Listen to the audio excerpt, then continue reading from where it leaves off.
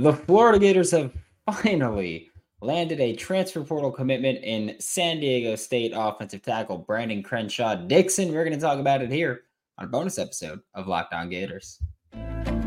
You are Locked On Gators, your daily podcast on the Florida Gators. Part of the Locked On Podcast Network, your team every day.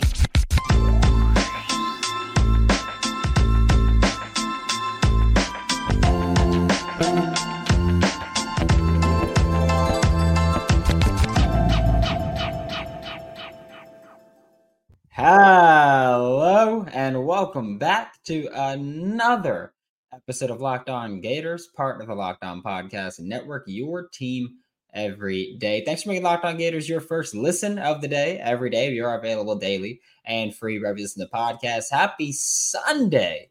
I'm Brandon Olson. Find me on Twitter at WNS_Brandon. Find all my written work with Whole Nine Sports, Giants Country, NFL 33. And today's episode of Locked On Gators is brought to you by Brandon Crenshaw-Dickson, because yes, the Florida Gators finally made some waves and made a move in the transfer portal and landed a commitment from a player that, one, is at a valuable position of need, two, brings valuable experience, and three, can finally hush the noise a little bit about Florida doing nothing in the transfer portal, which, to be fair, to this point, Florida did nothing in the transfer portal. Like all of the criticism that this coaching staff and that this program has gotten over not landing commitments, not making enough moves, moving too slowly.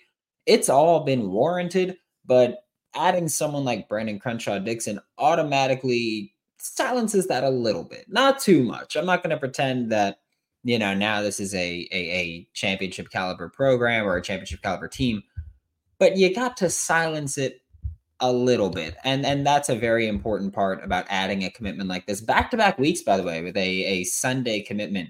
Was it Mekhi Boyro who committed just a week ago? I feel like that was forever ago, but Will Harris. There we go. That was last week. Will Harris getting hired. Like I said, it's just a blur with this offseason, but Brandon Crenshaw-Dickson is someone that I'm very happy Florida added. If you're part of the subtext group, which is lockedongators.com or joinsubtext.com/lockedongators. You would know that Brandon Crenshaw-Dickson is right at the top of my list for transfer portal OTs. So to add him is huge because last year, both tackles for Florida were bad. Like, I want to get that part clear. This isn't just Damian George isn't good. This isn't anything like that. It's both tackles last year played horribly for Florida. Both Austin Barber and Damian George, and most people who even rotated in did not play well. I get it. A lot of people like Cam Waits. I like Cam Waits as well. He didn't play well last year. When he did play, he didn't play well. I get it. He wasn't Damian George or Austin Barber, so people want to say that he was better than he really was. He didn't play well last year.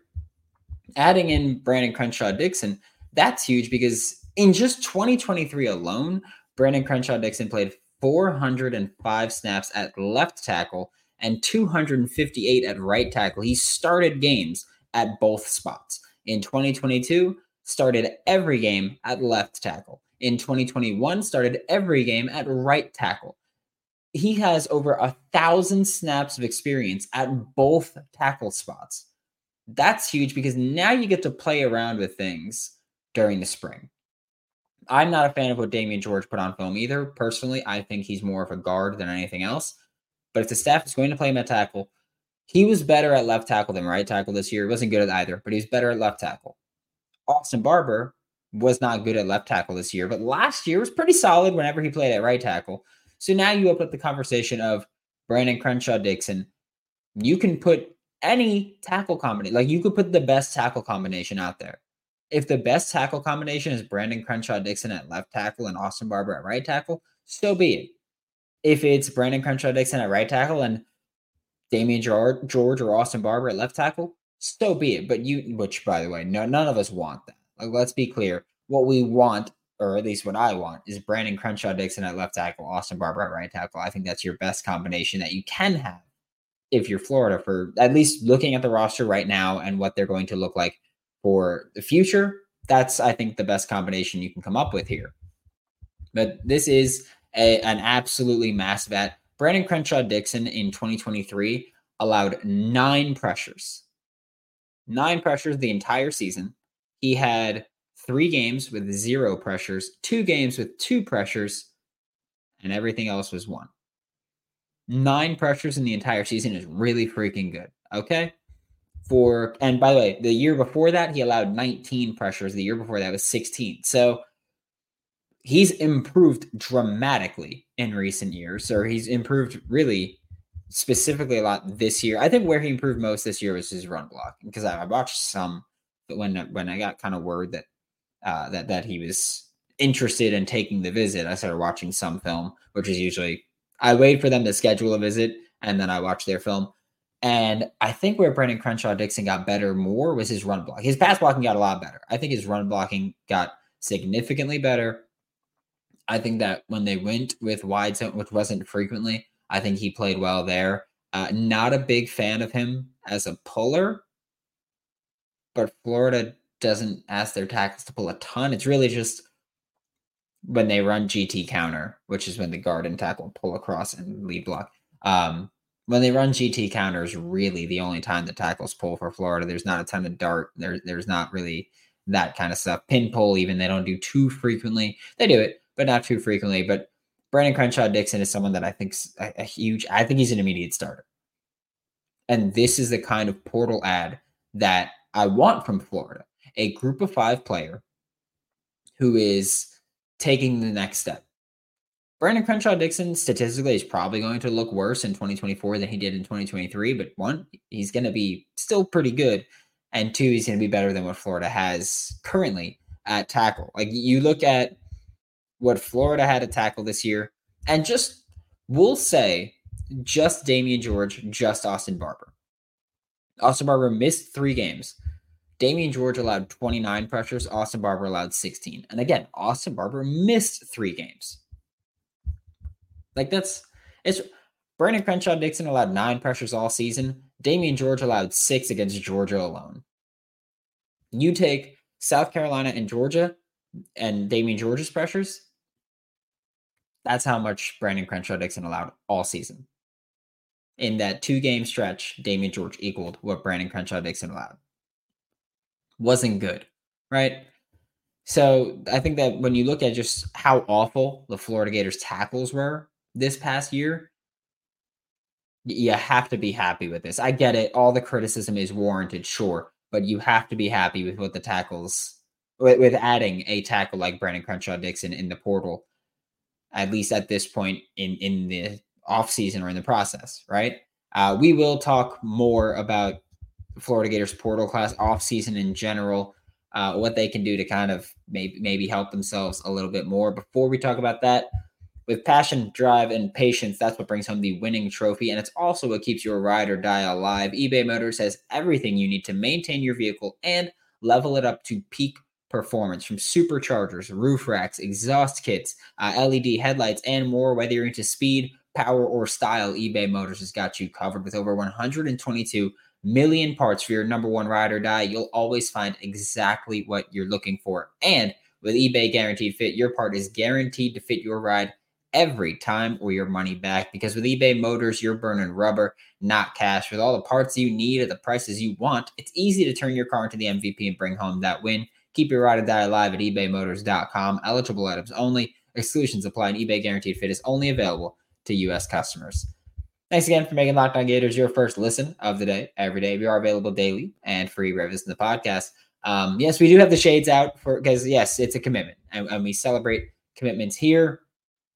So, yes, we're going to celebrate the commitment, finally, of Brandon Crenshaw-Dickson committing to the Florida Gators, adding a transfer portal player, and a damn good one at that. I'm gonna pull up the transfer portal player rankings right now from On3. I do think that they do the best job with the transfer portal rankings. I think they're the quickest ones, and they get out there. So adding Brandon Crenshaw-Dickson, big for Florida. He is I know he's not going to be rated highly on this, but yeah, he is what is that, 10th offensive tackle-ish in the portal. Trying to scroll out. Some of these guys I see are listed as offensive tackles, and I know that they're guards, so I know that that's not fully accurate.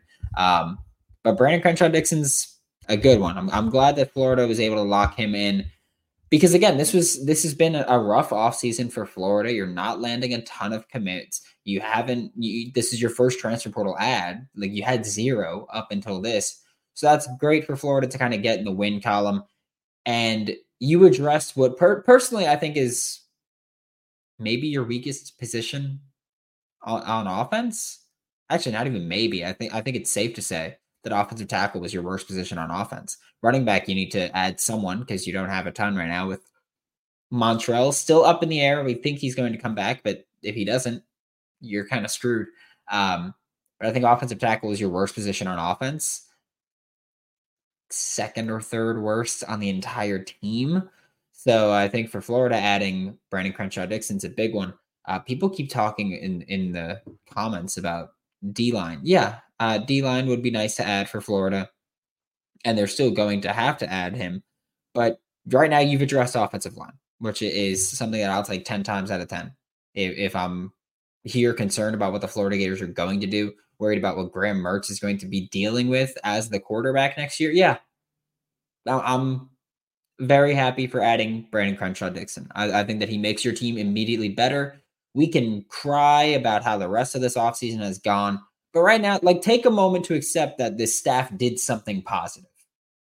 I don't care how you or I feel about Rob Sale, Darnell Stapleton, Billy Napier, any of it.